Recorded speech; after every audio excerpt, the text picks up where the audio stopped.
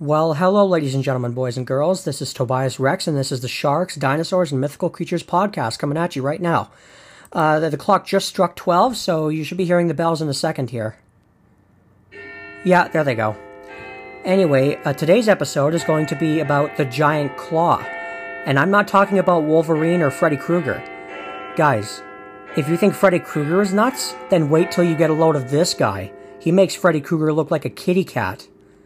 That's right. I'm talking about Therizinosaurus, the scythe reptile.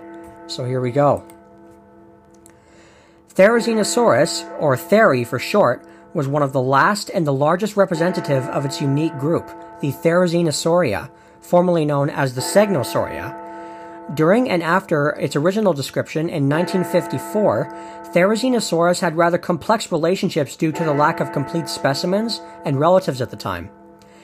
And it was originally believed that the remains of Therizinosaurus belonged to a giant turtle-like creature, but later on, with the discovery of more complete relatives, Therizinosaurus and members of its family were thought to represent some kind of late Cretaceous sauropodomorphs, or transitional ornithischians, even though at some point it was suggested that it may have been a theropod, and we now know that it was. For Maniraptoran standards, Therizinosaurus obtained enormous sizes. It was estimated to have reached 33 feet in length, stood 16 feet at the hips, and weighed from 3 to possibly over 5 tons. Although the body remains of Therizinosaurus are relatively incomplete, inferences can be made about its physical characteristics based on more complete and related species. And like other members of its family, Therizinosaurus had a proportionally small skull with a horny beak atop its long neck, bipedal gaits, a large belly to process foliage, and sparse feathering. And other traits that the Theri may have had include a heavily air-filled vertebral column and a robustly built, backwards-oriented pelvis.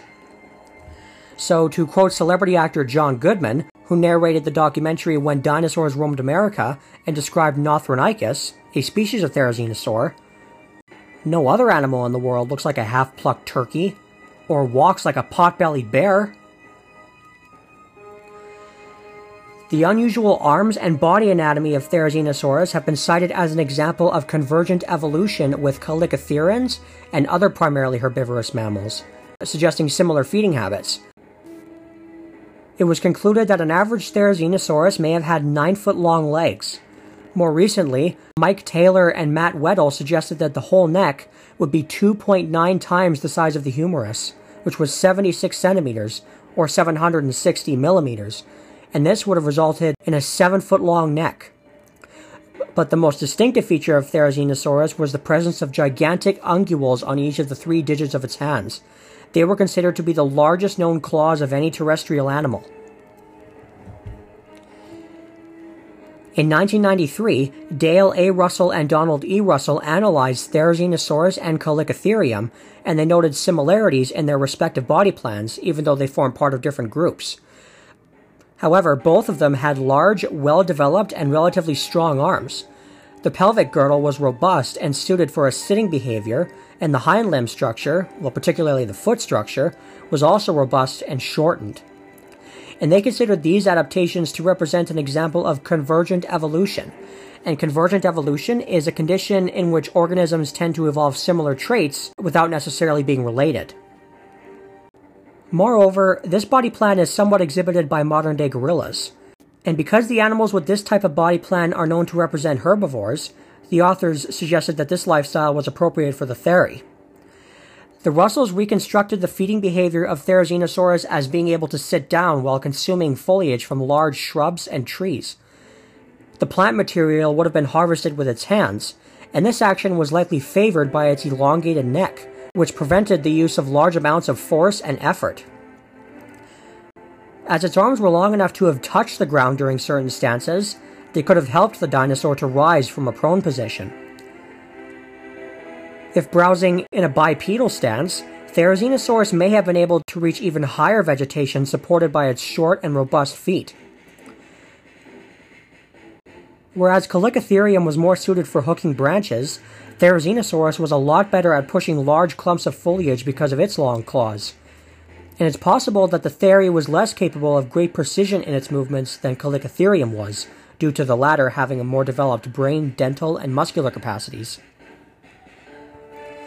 When the genus was first described by Maliv in 1954, he considered that the unusually large claws were used for harvesting seaweed. However, this was based on the assumption of Therizinosaurus being a giant marine turtle.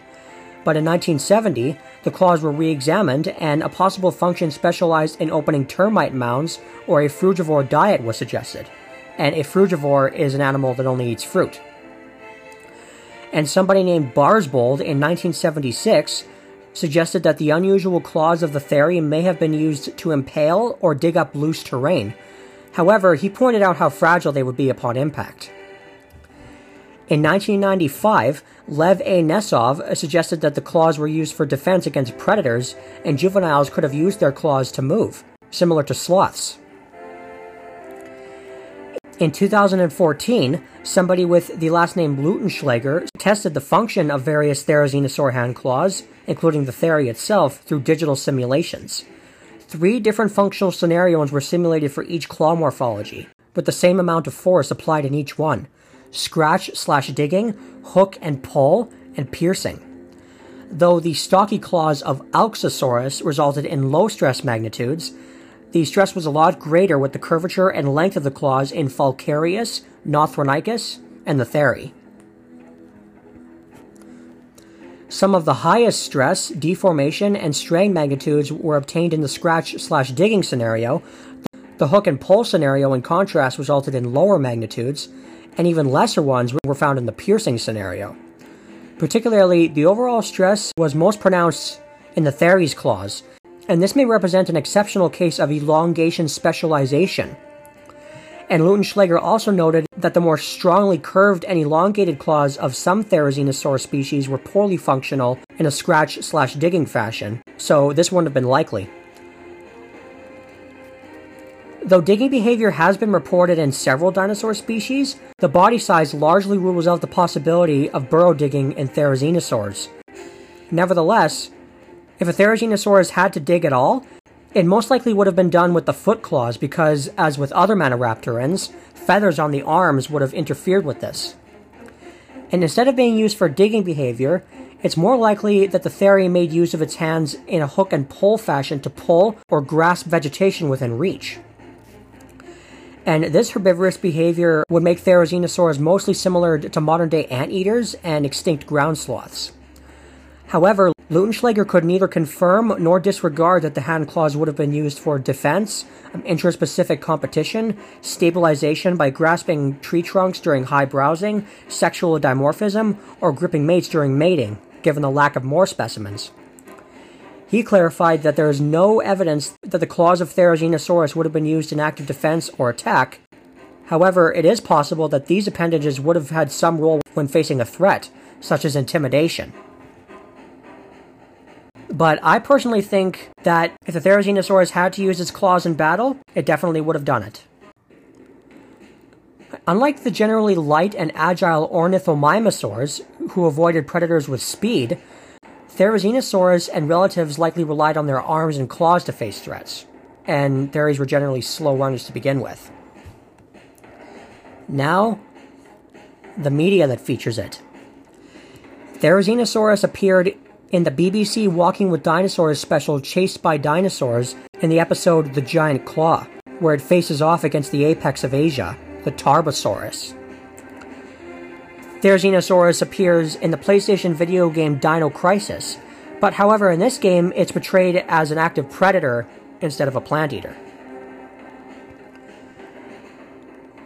And Therizinosaurus also appears in Path of Titans as a playable creature from the Primordial Tyrants mod, which also includes Argentinosaurus and Giganotosaurus amongst others. And it also appears as a playable creature in The Isle.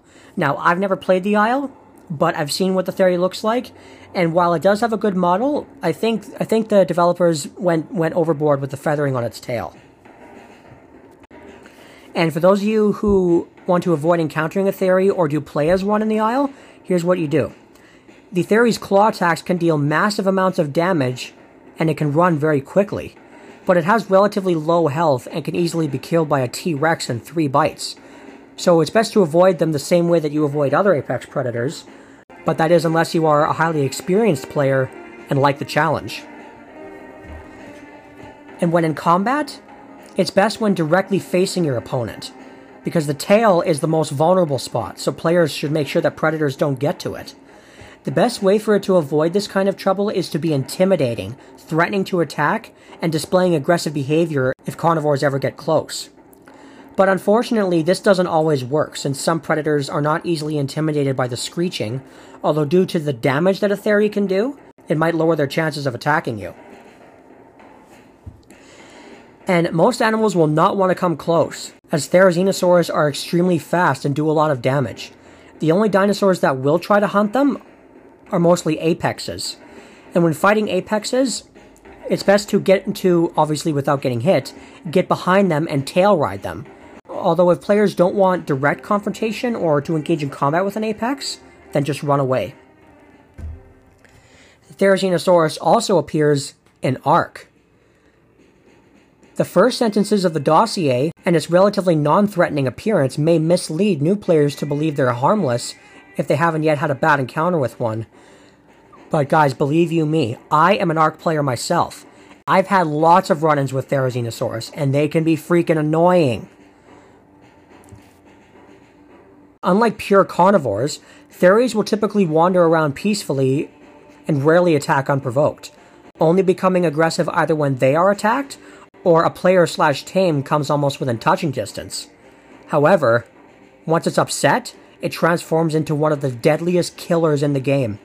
They almost never give up pursuing a target once they're triggered, and they can take down even advanced players, tames, and bases. Stone walls will not protect you. In Ark, Therizinosaurus can be found wandering around alone, though it's not uncommon to see them in small groups of 2 or 3. While they tend to ignore other creatures in the area, any predators, players, or tamed creatures that venture too close will trigger an aggressive response, so caution is key. But those who are lucky enough to tame a Therizinosaurus have earned themselves a great harvester. While some specialist harvesters, such as the giant beaver, can collect and carry far more of their favorite material thanks to their weight reduction, not a single creature even comes close to the sheer volume and wide variety of items the Theri is capable of gathering. With the exceptions being stone, flint, metal, obsidian, gems, silica pearls, element ore, and a few others, Ark's Therizinosaurus is capable of harvesting anything, and although it doesn't possess any weight reduction for the materials it gathers, it is very often able to outpace its competitors through superior speed and agility, putting them to shame. And another thing that puts the Theri ahead of the competition is its ability to focus specifically on what kind of materials it wants to collect, through 3 different attacks: a power attack, a delicate attack with its claws, and a bite. Ark's Therizinosaurus gains access to harvesting level points each time it levels up, and these are separate from its primary level points. These can be spent to increase the efficiency in which the Therizinosaurus gathers materials with its claws, dependent on either its power attack or delicate attack. Through its ability to harvest nearly anything with extreme efficiency, Ark's Therizinosaurus makes an awesome companion for anyone that requires what it can gather. So, those of you who tame one, it's recommended to level up the weight and the melee damage. And lastly, Therizinosaurus finally makes a grand entrance in Jurassic World Dominion. In this movie, the Theri is feathered, but it lacks the food processing beer gut that it's now believed to have had. And the Therizinosaurus in this movie is also blind, and it uses echolocation to find its way around, which is interesting since it couldn't do that in life. However, despite being blind, the Theri doesn't take flack from anyone, as seen when it yeets a deer across the forest floor, and spoiler alert, impales a Giganotosaurus through the heart and throat. Now, the voices. In Walking with Dinosaurs, the Theri is voiced by, I think, pigs, cows, geese, emus, tigers, horses, and Tasmanian devils.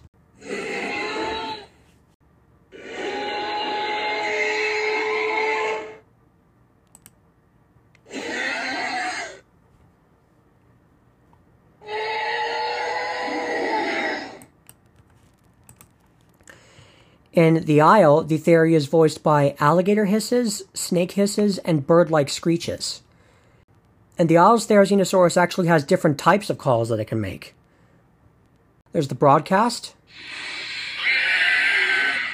friendly, angry, calling for help, special, and the claw swipes.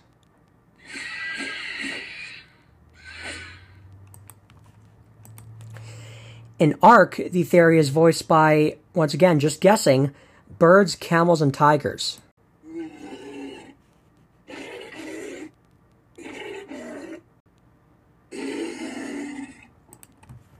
In Jurassic World Dominion, the sound design for the theory at one point was inspired by the Predator from the 1987 film of the same name, specifically the clicking noises that it makes. So to voice the dinosaur for this film, crows and ravens were called in, and marine animals were as well. Well, mainly dolphins, probably for the clicks.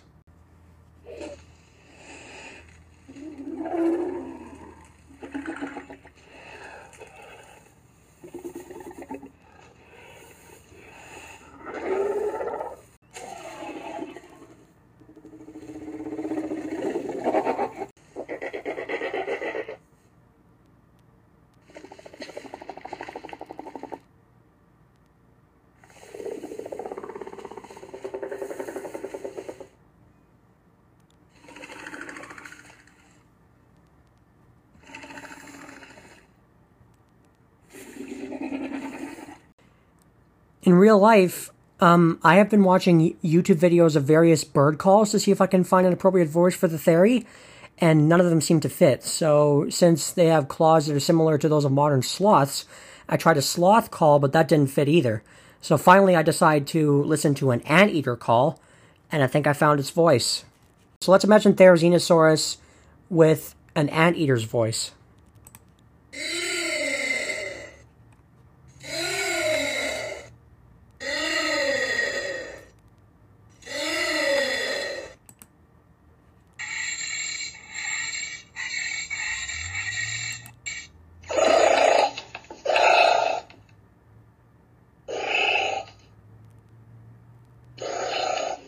Well, that's going to be it for today's episode. I hope you enjoyed it. If you did, be sure to like and subscribe to my podcast. Comes out every 2 weeks. This is Tobias Rex saying Godspeed, and Jurassic World Dominion's Therizinosaurus is going to sign off. But remember, he's blind, so I'm going to have to guide him. Alright, where you at, big fella? Oh, there you are. Hey, right over here, buddy. So, this microphone I got here, well, I know you don't see it, but I want you to walk towards it. Okay. And then I want you to yell into it at the top of your lungs.